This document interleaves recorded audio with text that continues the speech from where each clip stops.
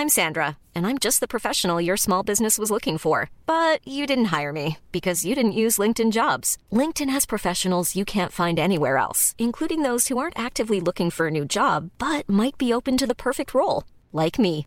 In a given month, over 70% of LinkedIn users don't visit other leading job sites. So if you're not looking on LinkedIn, you'll miss out on great candidates like Sandra. Start hiring professionals like a professional. Post your free job on linkedin.com/people today.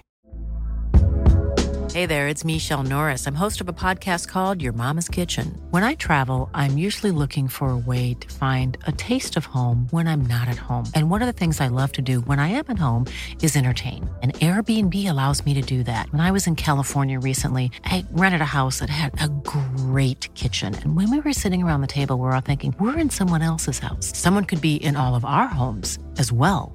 If you have a home, but you're not always at home, you have an Airbnb. Your home might be worth more than you think. Find out how much at airbnb.com/host. Many of us have those stubborn pounds that seem impossible to lose, no matter how good we eat or how hard we work out. My solution is PlushCare. PlushCare is a leading telehealth provider with doctors who are there for you day and night to partner with you in your weight loss journey. They can prescribe FDA-approved weight loss medications like Wegovy and Zepbound for those who qualify. Plus, they accept most insurance plans. To get started, visit plushcare.com/weight loss. That's plushcare.com/weight loss. And with a quick turn, skipper Alex Dock slams it in. There's Lindegaard making Forrest backpedal. Davis looking to help it into the path of Morris. He's found him via the deflection. It's Aaron Davis. He could win it. He probably has won it for Yeovil. Oh, and it's an opening goal. What a start. Madden, after just 6 minutes, gives Yeovil the lead. Stansfield, good turn away from Trot. Goal.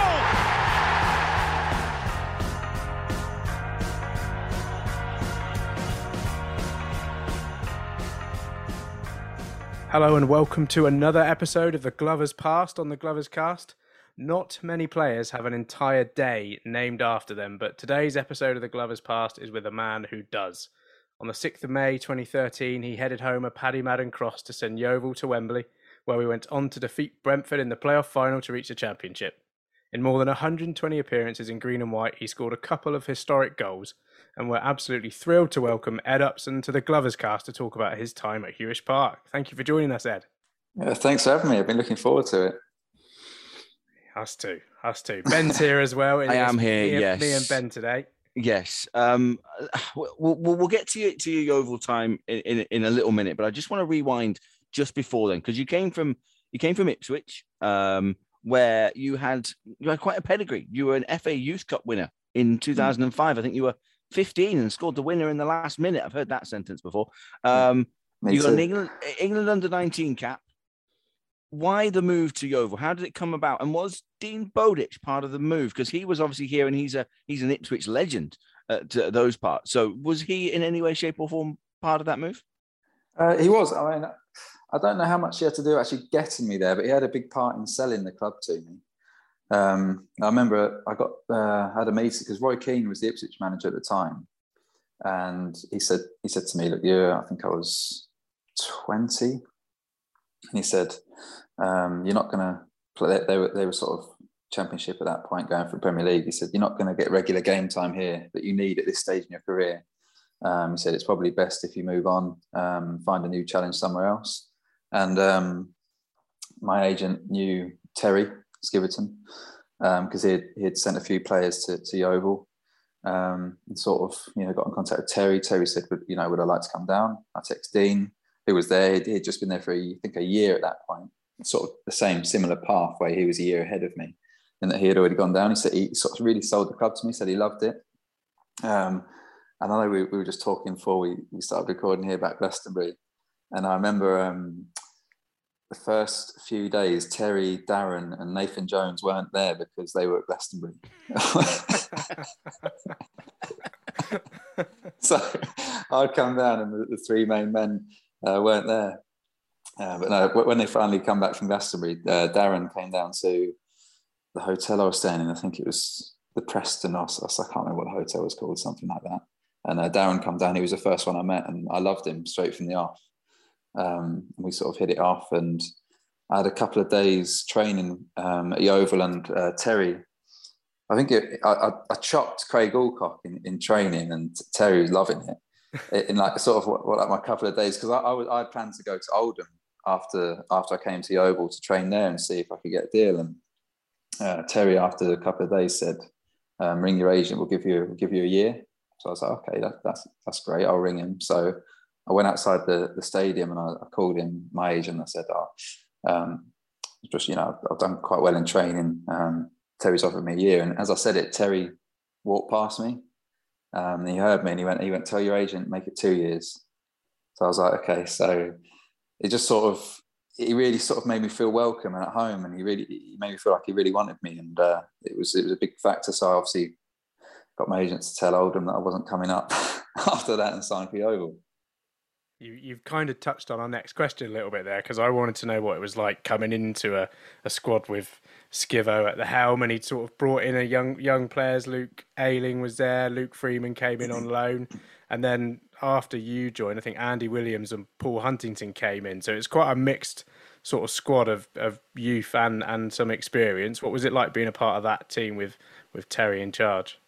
That was great. It was really good, yeah. I'll always look back at those years as some of our best years in football, most enjoyable, for sure.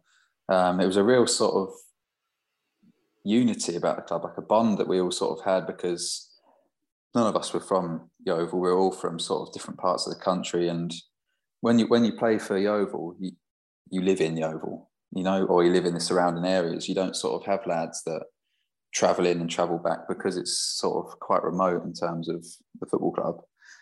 Everyone sort of comes to the area, which is nice, because after training, everyone hangs about. No one sort of shoots off home or shoots off here. Everyone sort of pops into town, has a coffee, and it was, really, really nice part of my career. I was looking through some of the numbers for that first season you were with us. First things first, I can't get my head around the fact that you wore number 16. You'll always be number 8 in my head, but Luke Ayling had number 8. That blew my mind when I was looking at some clips. Second of all, 16 starts, 8 further appearances from the bench. It maybe wasn't quite the complete first season of men's football. How did you find sort of being in the side, out the side, in the side, out the side in that environment? Well, I'd come from obviously not really playing at Ipswich. So when I come down, Terry said to me, he said, "Look, this season, obviously, it's going to be your first season." He sort of pre-warned me that I was going to be sort of in and out. He was sort of trying to get me into the team without sort of blowing my mind, just chucking me straight in. So the first season, he actually said, that would happen, and I would play more in the second season.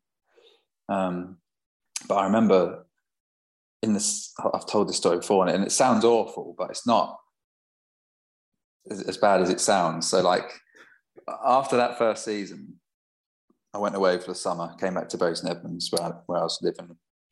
And I said to myself, next season's my last, it's my last year, and I want to play every game. And I had in my head that I would do anything it took to play every single game that next season. So I said to myself, and I wasn't actually going to physically do it, but I said to myself, I'm in the mindset of, if they sign any midfielders, I'm just going to go hard on them in training, and it was like it wasn't actually a physical thing. It was like a mindset thing where I wasn't going to physically injure anyone in training, but I was in a mindset where I was going to give everything, in a sort of physical and mental capacity, that this was my sort of last shot to play regularly and play for Yeovil, and it worked. There was a few times where Terry had to tell me to calm down a little bit in training, but I think it brought a side to my game that was needed at that time. I think I ended up getting 15 yellows that season. I tried to work on that, but it didn't really work. I think the next season I got 2 reds and 16 yellows or something ridiculous. But it just added a side to my game that I didn't have, and it sort of in League One at that time it was a necessity, I suppose. Yeah. Sounds like there was a touch of Roy Keane coming out in you there in that. That time. I think it was a bit of all or nothing sort of attitude at that point. Yeah, at that time I think we had Paul Watton and Alex Russell at the club as well. Did you like sort of soak up information from them? They were obviously experienced old pros who'd been around the block. Yeah. I mean, Paul done me a couple of times in training. There was a real lively atmosphere in training at that point, and I think it's what sort of spurred the club on a little bit, because I've been at some clubs where the training's not quite as intense, and it's a big thing, the intensity in training. You take that into games, and everyone sort of fights for each other. Because although obviously the seasons, I think we were favourites for relegation every season I was at Yeovil, but we sort of never really got that close to it. We're never really in that much danger of it. We had some times where we had to sort of put a run of results together, but it never felt like, with the boys that we had and the spirit and the attitude, that we would ever get sucked into it. Let's fast forward just a little bit, because the following season, it was tough at the start, and Christmas comes around, and Gary Johnson rejoins us, but obviously he's brand new to you. But Skivo steps aside and moves back to becoming assistant manager. How did the environment change, and obviously how did things sort of get going under Gary when all that happened? It's a good question. I mean, I think it was a really good thing that happened, because there was some sort of continuity to training and what the boys had been used to, but there was obviously some fresh ideas from Gary, who was obviously a legend as well at that point. And things under Gary Terry done a fantastic job. When you look back, you think he got us, got mid-table in League Two and League One, sorry. And at this point, when we look back now, that seems a world away.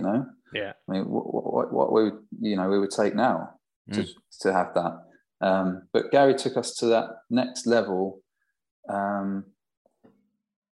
And it's difficult to say how he did that, but he had a certain way about him that would get the best out of you or the worst, depending on which way you took him.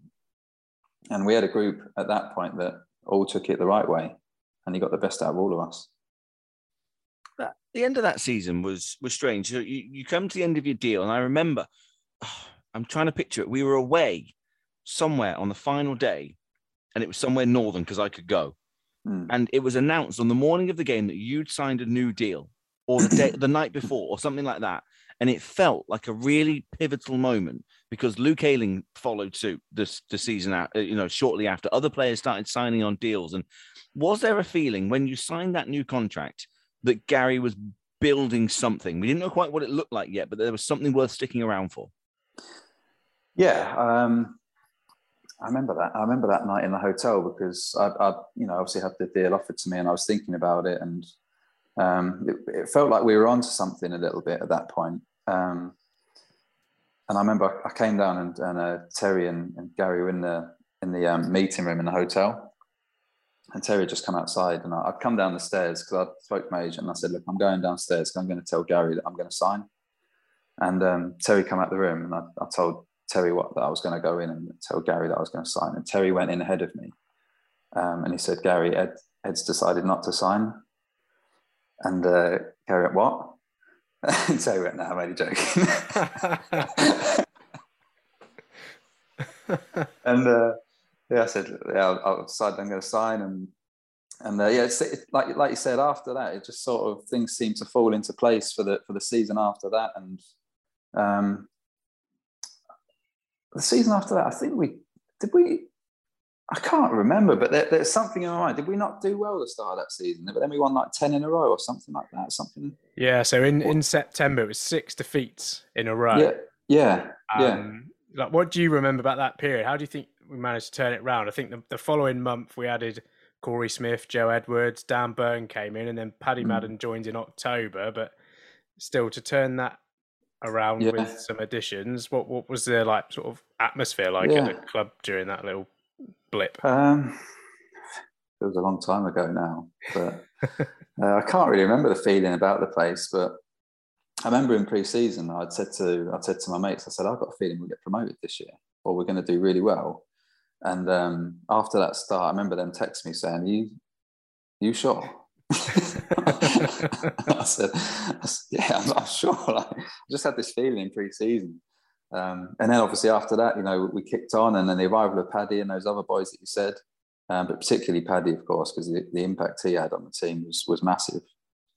And it just shows, you get one striker who's firing, and what he can do to a team and the spirits and the morale, because you go into every game believing that we can win it. And we did. We went on a run of 8 wins at one point. We were going to crazy places, going to Coventry and just walking all over them and things like that. We went to Sheffield United and played them off the park. That must have been quite nice as a midfielder. I imagine the assist tallies went up quite nicely with Paddy in front of goal scoring. Was it nice to have someone just so prolific that you knew you could rely on as the season was progressing? Yeah, it was that thing, like I said, it was the belief going into every game that we've got a chance here. Because we had a strong defence as well at that point. So you sort of felt like, we keep a clean sheet and Paddy will get us a goal. Or some of the other lads. We weren't sort of just heavily reliant on him, but obviously it helped that he was banging them in. But yeah, we just went into every game, in my opinion, and I'm sure the boys would say the same, feeling like we had a great chance of winning the game before we'd even started. I had a mate who every week, without fail, he would put a bet on Yeovil to win, Paddy to score, and it was like the returns on that every week for a few weeks were massive. Not towards the end of the season. I bet the odds on that went down. yeah, they caught on at some point. As the season wore on and the playoffs became like more of a possibility, were your ambitions changing? Did you think, we could? Can we go on a little bit higher? What were you thinking? Yeah, I mean, with each game that we won and each point that we picked up along the way, you obviously started thinking we could do this. You start thinking, could we even get in the automatics? Or I think we ended up 4th that year, didn't we? Is that right? Yes. Yeah, would have been 4th. Yeah. I think. I don't actually know. I couldn't tell you how far off second we were, but it was just one of them unbelievable seasons where everything clicks, everything comes together. You get a team of people that might not be the most talented team in the league on paper, but in terms of team spirit and camaraderie and work ethic, we had it. We had that in abundance, probably more than anyone else in the league at that point. I'm sure it was. I was wondering, because I was just looking through the fixtures and it completely misses my thoughts every single time I look back at it. We very nearly got to the JPT final. We went virtually all the way. We were away at Leyton Orient and we were like 1 win away from the Southern final and then the final. Leyton Orient scored this horrendous goal in the 97th minute to knock us out. Looking back on it now, was that a little bit of a blessing in disguise that we could really focus on the league and really go, or was it just something that you were just kept on wanting to win? I suppose so. I mean, my memory's pretty hazy of that, to be honest, but I would imagine that we got an absolute rollicking for losing that game. Well, I remember Paddy couldn't play, and they put on like free away fan tickets, or the travel was free, and there was about 700 of us, if not more, at this game at Leyton Orient, and they scored a horrible, scrappy 95th minute goal. Awful, horrendous goal. It's the sort of thing that, like I said, my memory's quite hazy of that, but, that's the sort of thing that would spur a team on to, kick on in the league, that sort of disappointment. Yeah. I suppose that season, all I remember that is the promotion.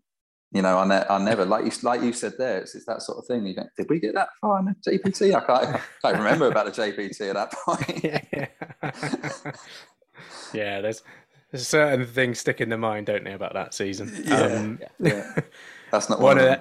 No.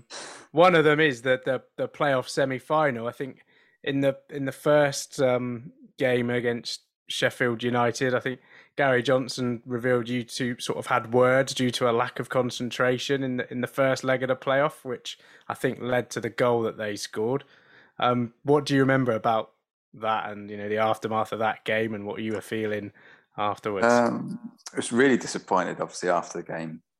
I remember the instant that he refers to. It was a ball with Sam Foley.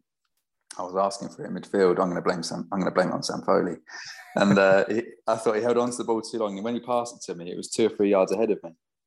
And it was like a 50-50. It was in Sheffield United's half.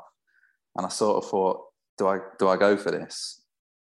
It was because it would have been like a lunge, and I didn't, and I sort of left it. A couple of minutes later, they went up the other end. I think they got a corner. I think they might have scored from the corner. And after the game, Gary's obviously said I pulled out the tackle, and that's what's cost us the game. But I remember I came in, and I'm sure he won't mind me saying this now. I sat down in the changing room, had my head down like that, and I heard this from behind my head here, and it was a water bottle that had hit the the changing room wall just about that far above my head, where it had been thrown across the room and hit the wall and just like bang. I'm sure he wasn't aiming for my head, but it was close. And we obviously had a falling out at that point, and it was Terry that had to calm it down. But there was a big thing because we were staying at St George's Park after that game, and I think Gary was saying, "I'm not going to play him. I'm not going to play him." He was so angry. I've never seen anyone so angry. And they were saying, no, don't, like, it's not, let's just relax. Let's just relax a little bit, because I actually played a good game at that point. It was just that one incident that would obviously upset him. And that's what's come from the second leg, where, he said that I was the villain in the first game and a hero in the second. And that's where it's come from. It was so strange. I was at that night at Bramall Lane. I've told this to a few people, but I've never left a game so happy after a defeat because of the way we'd played. The idea of us not scoring at Hewish Park for the second leg was just ridiculous. We were going to score. It was just a case of how we would go about it. Once you died down and cleared up the bottle that had nearly hit you and things like that, had you had those thoughts as well of actually, this is fine. We'll go back to Hewish Park and these are easily a game that we can overturn this. Yeah, 100%. We all felt like that. We all felt like we'd played so well, and we come away. Yeah, it's a 1-0 loss, but that's not the end of the world, because the way we've been playing that season and our feelings going into every game. Certainly, the second leg at home, we knew we'd have a packed house as well. I don't think anyone had any worries whatsoever about the second leg, which is a weird thing, really, because you'd think we'd be sort of panicking or a bit worried, but I honestly can't remember anyone panicking or worrying at all. There was none of that. But before we talk about the goal, what do you remember about the day? I travelled down, Dave, our colleague, our Glover's Cast, we travelled down. It was about 4 million degrees and it was a lunchtime kickoff, but everyone was in the ground from about 10 a.m. It was packed from first doors. What do you remember about that morning of the game? Getting up and getting going? Nothing. Literally nothing about that morning.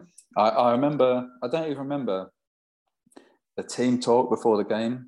I don't remember getting to the stadium. I don't remember a warm-up. All I remember is the first goal and the second goal, and a little bit in between, but not much, because I don't think I've ever watched the game back in full. I've seen, obviously, the main part about a million times. But yeah, it's very, very sort of hazy memory of that day. Apart from obviously the two goals. But go on. How do you feel when you see that winning goal back? How do you feel? Like, where does that rank in terms of the goals you've scored in your career? It's number one. It's number one for me. It has to be. Yeah. But having said that, the first goal that Kevin Dawson scored, because that was obviously my pass that set him in. That was one. That's probably my best ever assist as well. Yeah, thread the needle.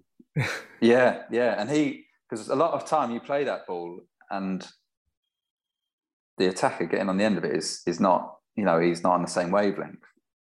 But that was just another one of them sort of moments where he was on the exact same wavelength I was on.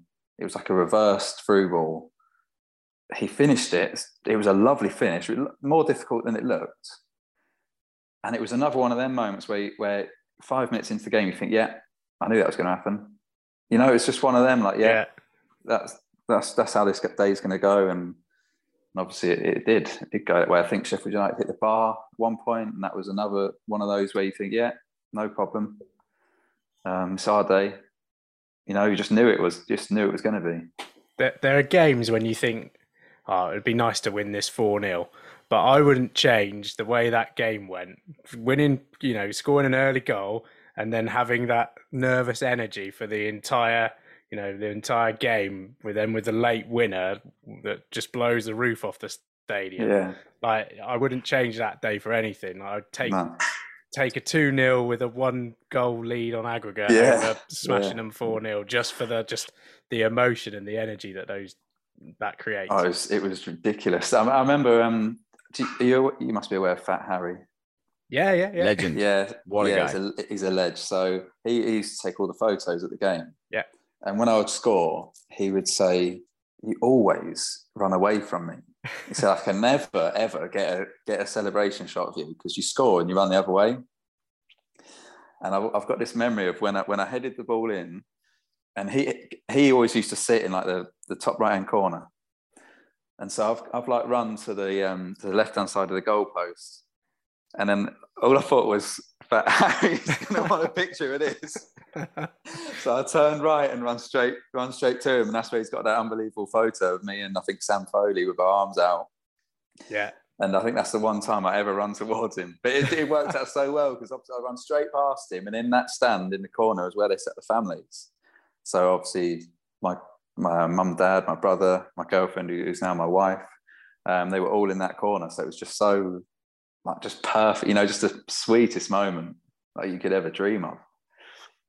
There's a picture that one of my all-time favorite pictures is actually just a still of a video, but it's from behind the goal, behind you, and you're heading the ball, and the ball looks like it's going so far wide. Yeah. But it's angled perfectly, and you can just see the keeper's just looking to his left to think, nothing I can do about that. Nothing I can do about that. No. I know what you're talking about. I love that picture too. Amazing. Absolutely amazing. So we win. Let's have a word about those celebrations on the pitch, on top of the dugouts, in the stand. There were flags being waved. There was champagne being sprayed. Everyone was on the pitch. That was just a feeling like I've never felt before. And I was lucky enough to be at Nottingham Forest in 2007, but that was away, so that was slightly different. So to do it at Hewish Park, to see Hewish Park like that is absolute top draw for me. What were those next few hours like after the game? Yeah, so they were unbelievable. I think I was sort of holding back tears on the pitch a little bit. So were we. Yeah, I was so happy. I remember hugging Joe and Hates and Paddy and everyone, fans. Gary, Terry, Darren, everyone. Like you said, the scenes afterwards where we stood on top of the dugout spraying the champagne, and it's just a day that I'll never forget. Never. Those scenes, that feeling in football, they happen once if you're lucky, and that was our once. It was just fantastic. How many times have you watched it back? Be honest. Thousands. I don't even think that's an exaggeration. Just dream about it. Yeah, as plenty of supporters do, I'm sure, as well. So you ask my wife that, she'll say that I sit down every night and all she hears is "ball played into Upson" on my phone. She just look over. Are you watching that again? Yeah, I am. I love that we know the commentary as well. It's beautiful. That is absolutely beautiful. Oh God. Oh dear. So we make it to Wembley. We've got to talk about the final. Was that your first time playing at Wembley? Yeah. How was that? Must have been a brilliant moment for you. It was. We'd gone down. Gary told this story where he took a team to Wembley. I can't remember who it was. Might have been a Yeovil team. Bristol City when he lost the final? It could have been. But what he did was they took in Wembley on the day of the game. So, when you turn up to a game and obviously we get there at sort of 1:30 for, say, a 3:00 kickoff. So the boys will will put their stuff in a change room, go out and look at the pitch and the stadium and, you know, see if it's a stud or a mould. But obviously at Wembley, it's a bit different because you've never been before. So you take it all in, and I suppose it can be quite daunting. And I think Gary felt it from his previous experience. It had that effect on maybe Bristol City, like you said, and they lost. So a few days before the game, we went to see Wembley. We did like a tour of the stadium. Went to see it so that so that when we arrived on the day, we weren't sort of like, whoa, look at that, you know, with our minds off the game. We had our minds fully on the game because we'd already been there. We took all the pictures, and I think that was a big thing actually. Gary was good at stuff like that, and his thought process were really, you know, sort of ahead of the time with stuff like that. I think it really helped us. 5 minutes in, Paddy Madden scores a goal that if Lionel Messi scores, we'll talk about it for years and years and years and years to come, and it will get played a billion times over. Yeah. How much does that settle the nerves? Yeah, that like I said about the semi-final, that was just another thing where you thought, yeah, I know. I can't remember who I was rooming with. I think it might have been Marek I was rooming with the night before. And in the playoff final, the day before, because obviously doing 3 days in a row, one team had scored early, really early. And I said to Marek, it'd be lovely if we score early tomorrow. Wouldn't that just settle like the boys down? That'd be so nice. And obviously Paddy hits that strike with the outside of his right boot. Ridiculous technique, unbelievable technique. And it was just another one of their moments where you thought, yeah, this is our time. This is happening. And it just settled the boys down. Although after that, having said that, after that, I can remember certainly second half, a lot of backs to the wall defending. Certainly. I think the whole second half might have been backs to the wall. But it was one of them where you sort of felt like they won't score. Yeah. I'm sure, you know, I've got a feel, you know, there's just feeling and they won't score again. We could still be out there now. Marek would still be keeping them out. He had one of those days. Everything hit him. Yeah. It was we worked on another one of them moments where you think this is our day. Is I think we might have trained at Chelsea, and Gary had this corner. So what we were going to do, because he'd said that the back post is a massive weakness for them. So when I had my first corner, he said, what you're going to do is you're going to hit it as far to the back post as you can. He said, clear the area. And obviously I managed to do, I think, was it Dan Burn header? And it was perfect. Dan Burn headed it at the back post, sort of unmarked, went for a crowd of bodies and just went in, got cleared off the line, but was so blatantly behind the line that there was no danger of any mess ups. And it was just another one of them moments again, like I said, where you just thought, this is just coming together perfectly. You know, the game plan's working, the early goal, the set pieces pulled off. And yeah, it was, apart from the second half where we were backs to the wall, it was spot on. I was having a little look, and I didn't realise, and I certainly don't remember it until I looked at it. You got booked on 70 minutes. What did you get booked for? Because I can't find the footage, for love nor money. And did that change the way you thought about the last 20 minutes? Don't put a foot in where it wasn't needed. Yeah, I couldn't answer that question because I didn't even know I'd been booked until you just said it then. We all remember Gavin Williams' booking for booting it out of the stadium, but clearly not yours. Yeah, well, one of my mates a few of my mates came to the game and they said the best pass you made was in the 90th minute where you booted it into the stand as far as you could. I said, you're probably not wrong. What a day. Yeah, it was, I think, because we sort of, as Yeovil fans, we'd been there in 2007, and I think going into that game, it was a nice surprise because we, managed to scrape past Nottingham Forest in an immense game, but I don't think really we had any expectations massively. It was just a nice that, oh my God, we're going to Wembley. So for us to then go back so quickly afterwards and to feel confident about it, I remember it was just a totally different day. The feeling was different. The weather was different. It was pissing it down the first time we played there.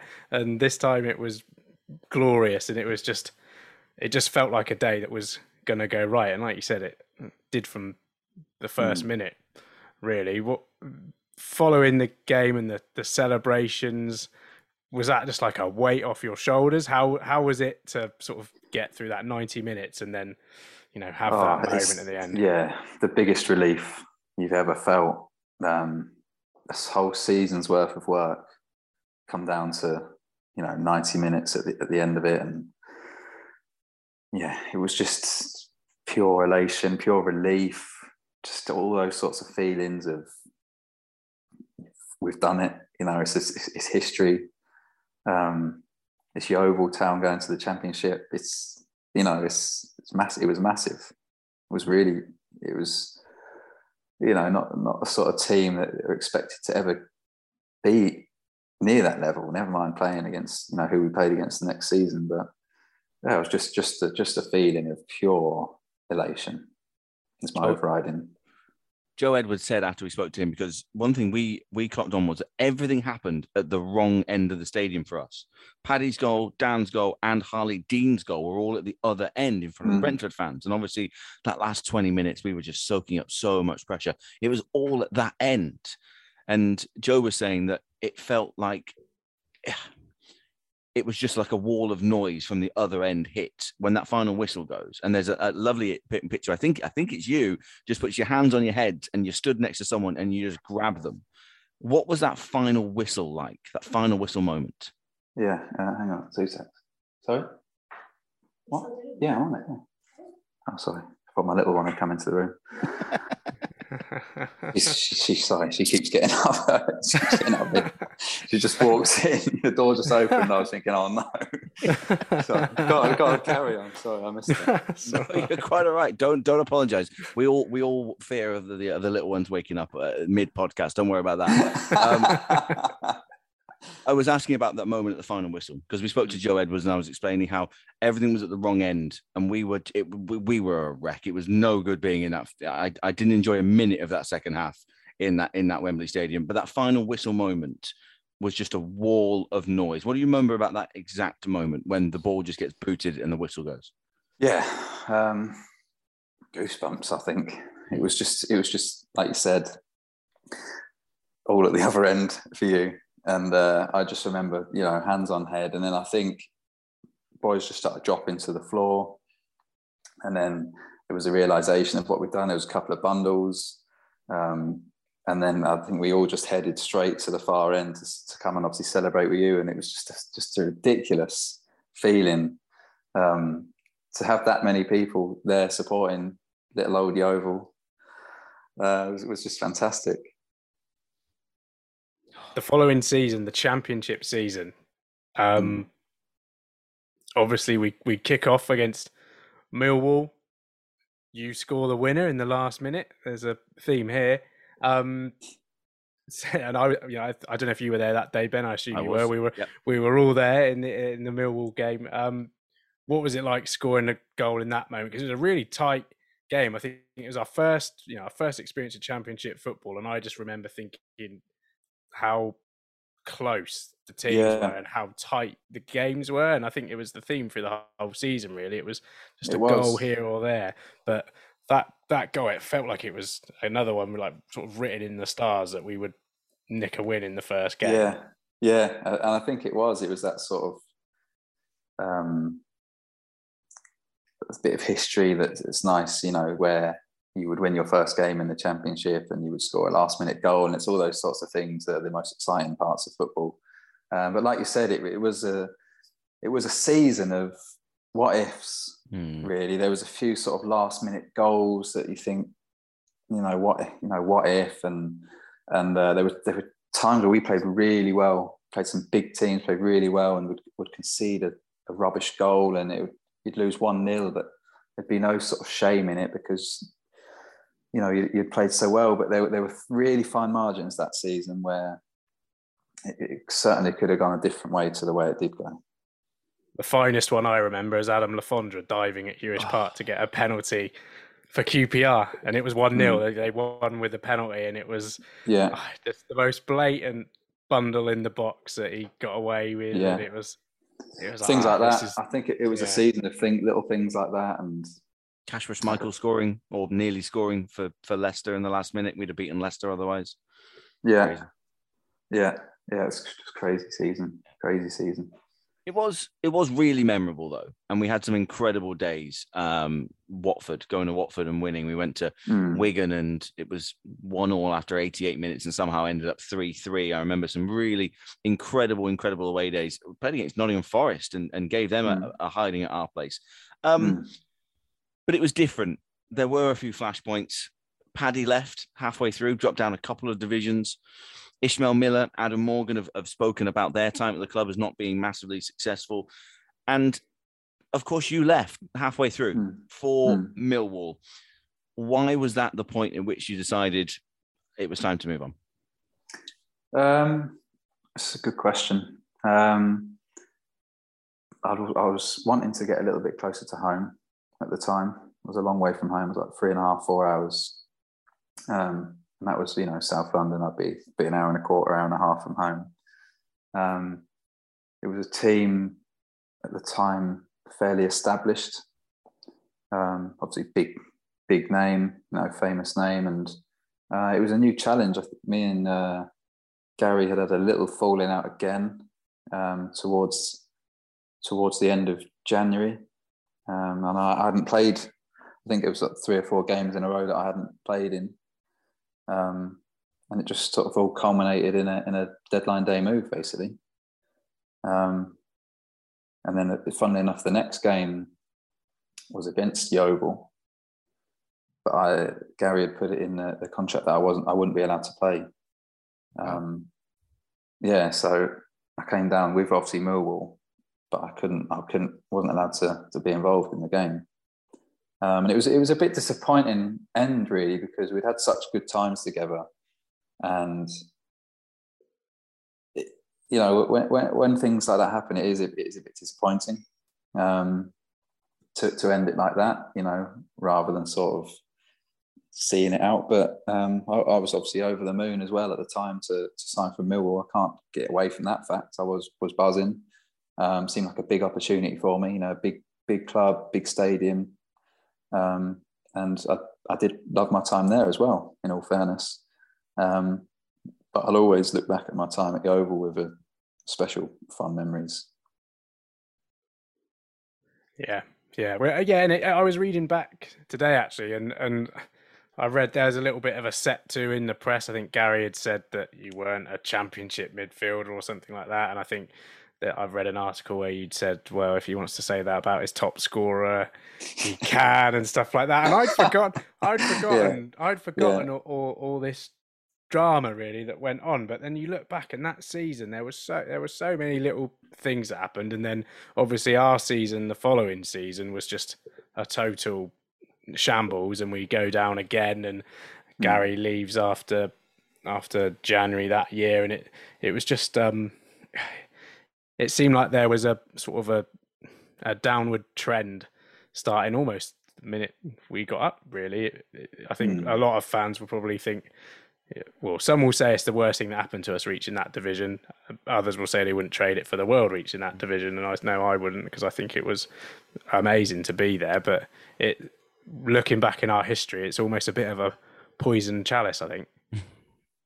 Yeah, you can. I get that. People look at it that way, but you can never take away the memories that we made that season. Would you rather sit in League One forever, or have a season like that and go to the Championship and the Wembley and the playoffs and the teams that came down to us and the teams we went away to in the Championship that season? You could never take that away from anyone. No. I keep coming back to the fact that we were a division above Wolves. Like we loaned the Wolves goalkeeper because he was we loaned Wayne Hennessy from the division below, and it was those little things that made me always think, this is bonkers that we're here, and I absolutely love it. It is. I'm the same. I wouldn't change it for the world. No chance. No.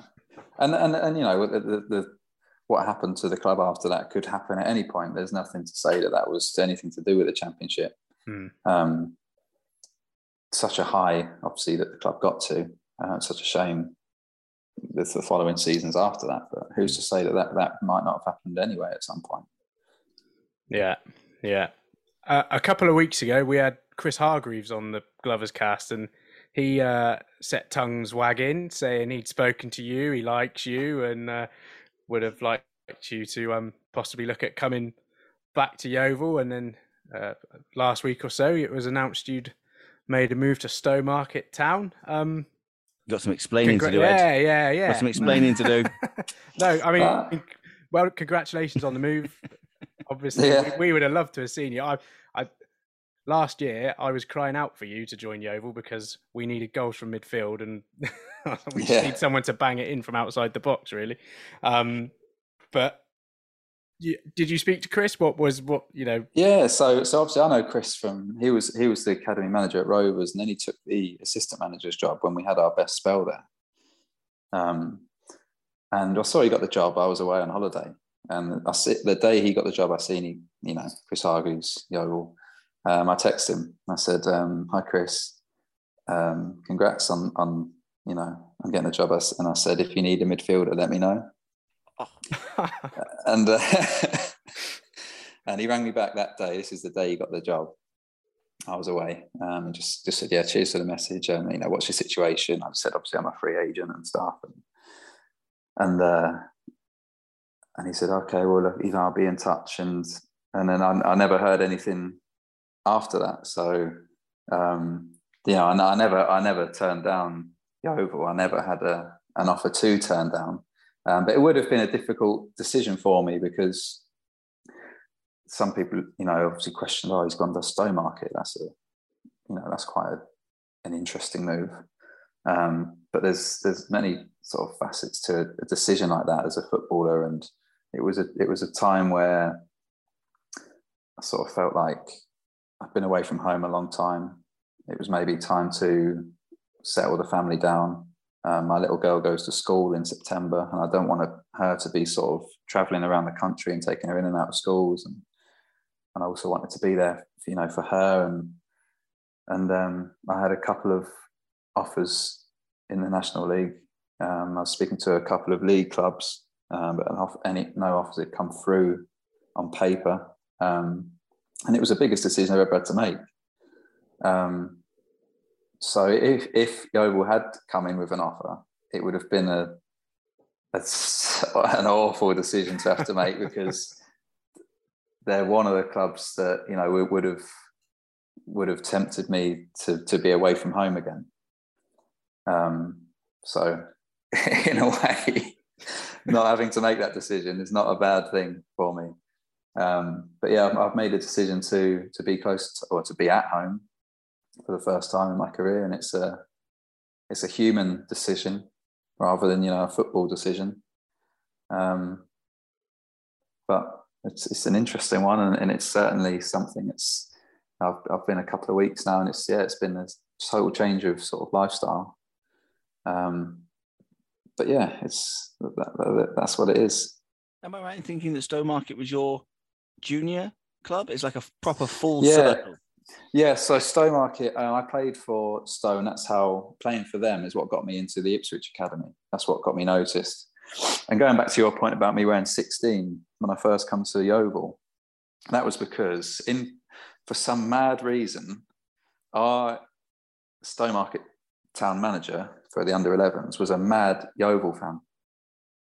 Yeah, and Andy Gould, his name was, and he was from Yeovil, but had somehow ended up in Stowmarket coaching lads, and he was a Yeovil Town fan, which at the time I didn't really pay any attention to it, but I always wore 16 for Stowmarket. So when I signed for Yeovil, I just thought it would be a nice touch for me to wear the 16 shirt, as obviously Andy had been our manager at Stowmarket, and that's why I was wearing 16 for that first season. Obviously I've changed that as soon as I could to the number 8 when the 8 became available. Luke Ayling, get in number 2. Get in number 2, son. Come on. Yeah, exactly. But yeah, that's a little side story. Yeah. So that's why I was wearing 16 at Yeovil. It's such a small world, isn't it? I'll tell you what I also noticed. In that that Youth Cup final I mentioned right at the start, Darrell Knights played in that game. He played at Wembley for us as well in 2007. It's like everyone knows everyone. And he played against Leon Best, who joined us that same season. Yeah, it's a really, football's one of those worlds, really connected. Everyone knows everyone. And at some point, everyone's played against or played with someone. And yeah, it's just, there's nice little stories like that along the way. It won't have missed anybody, but you're not old by football standards at all in any way, shape, or form. No. Presumably, Stowmarket is part-time. Mm-hmm. Are you doing something on the side? Are you starting coaching badges? Are you thinking about a post-football life for Ed Upson? What else are you doing alongside playing for Stowmarket? Yeah, well, part of the attraction was obviously when you're in full-time football, you can't really think or have energy to do anything else. I certainly couldn't. As a player, I couldn't really concentrate on anything other than playing. And this is another facet of the decision where it will give me a bit of time to find out what I enjoy doing, because obviously I've gone straight from school to playing football every single day, and I've never had anything in between that. So for the last sort of 15, 16 years, it's just been football. And when I've spoke to other people and I've talked about life after football, they've said to me, what do you enjoy doing? And my answer has always been, I honestly have no idea what I enjoy outside of football. So this sort of gives me a chance to explore different routes, try different things, and just find out what I like doing. And maybe go down the route of doing some courses, or at the moment I'm just enjoying a little bit of a rest. Sort of train, we train twice a week on an evening, and it's interesting because people look at footballers and think they should just stay at the highest level they can for as long as possible, but they don't see the other side of it, where the human side I was talking about earlier, with the family, the kids, the wives, the homes. It's quite a nomadic lifestyle being a footballer. You can be here, there, and everywhere, and for a year at a time. You don't know if you're coming or going, and it's quite different for me to sort of pick something where I know I'm going to be at home. It's going to give me a chance to try something different and new while still playing. I've got that obviously to back me up, and I still enjoy playing, but I've had a tough sort of couple of seasons, and the enjoyment factor of football, what once was, so high, it's sort of lessened a little bit. So hopefully I'll go back to enjoying my football again, sort of take it back to basics a little bit, back to the roots of where it started and why I love the game. And like I said, that's another part of the decision. So yeah, there's many different things. But going back to your question, what will I do?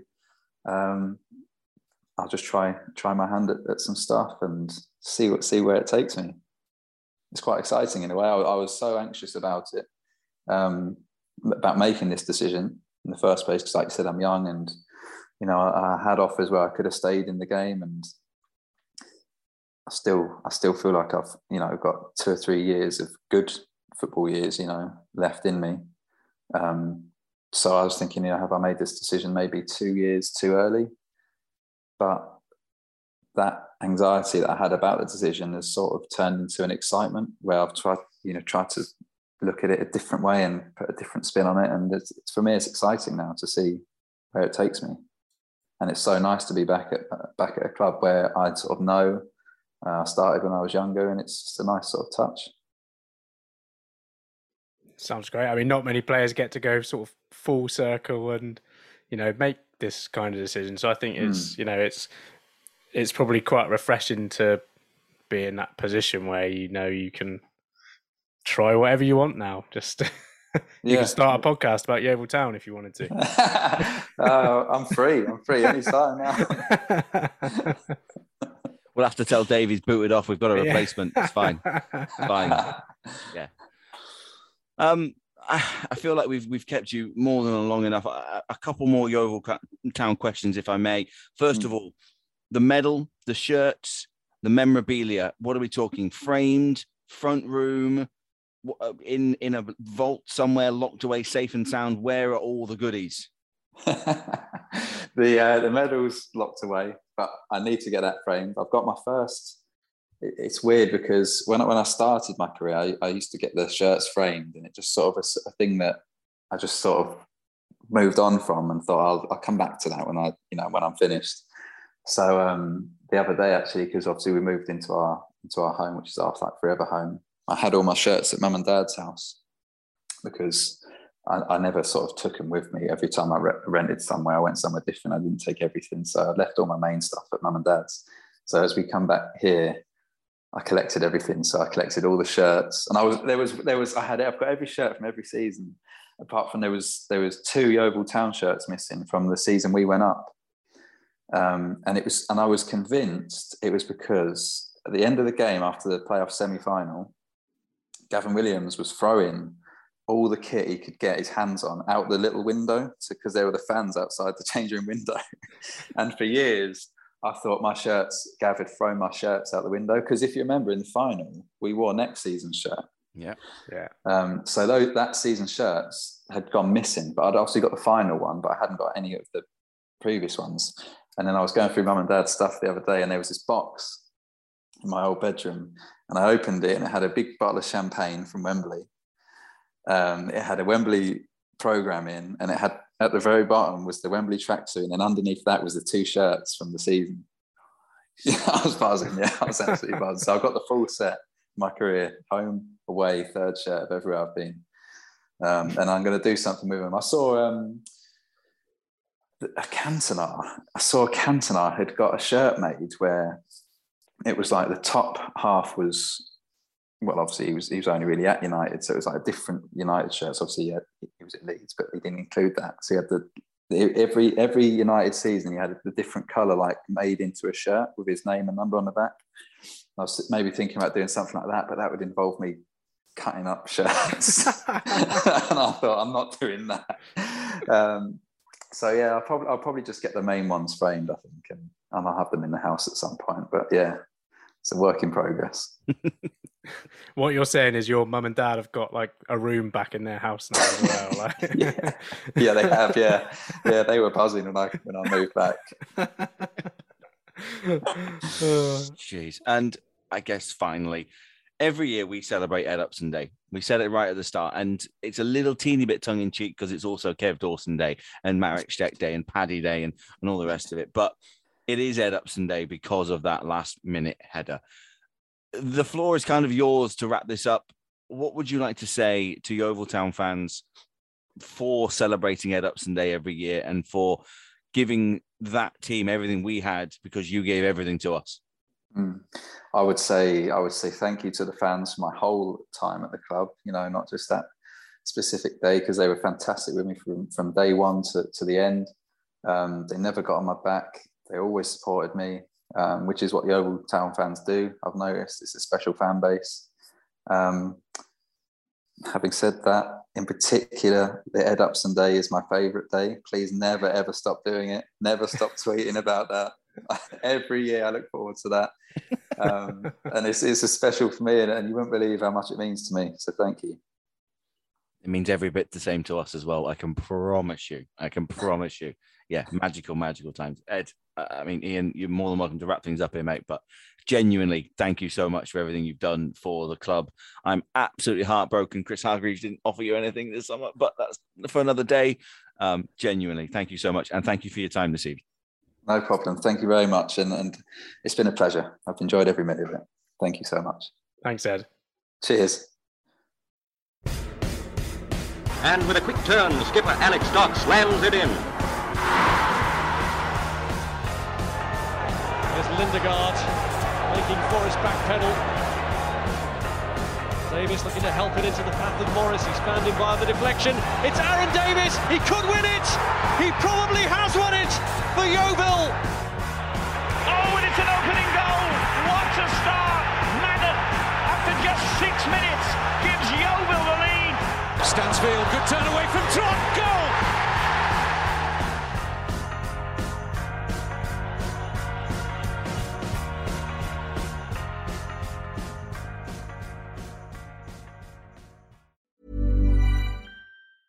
Mom deserves the best, and there's no better place to shop for Mother's Day than Whole Foods Market. They're your destination for unbeatable savings, from premium gifts to show-stopping flowers and irresistible desserts. Start by saving 33% with Prime on all body care and candles. Then get a 15-stem bunch of tulips for just $9.99 each with Prime. Round out Mom's menu with festive rosé, irresistible berry chantilly cake, and more special treats. Come celebrate Mother's Day at Whole Foods Market. Hi, I'm Daniel, founder of Pretty Litter. Did you know cats tend to hide symptoms of sickness and pain? I learned this the hard way after losing my cat, Gingy. So I created Pretty Litter, a health monitoring litter that helps detect early signs of illness by changing colors, saving you money and potentially your cat's life. Pretty Litter is veterinarian developed, and it's the easiest way to keep tabs on your fur baby's health right at home. Go to prettylitter.com and use code ACAST for 20% off your first order and a free cat toy. Terms and conditions apply. See site for details. Mom deserves the best, and there's no better place to shop for Mother's Day than Whole Foods Market. They're your destination for unbeatable savings, from premium gifts to show-stopping flowers and irresistible desserts. Start by saving 33% with Prime on all body care and candles. Then get a 15-stem bunch of tulips for just $9.99 each with Prime. Round out Mom's menu with festive rosé, irresistible berry chantilly cake, and more special treats. Come celebrate Mother's Day at Whole Foods Market.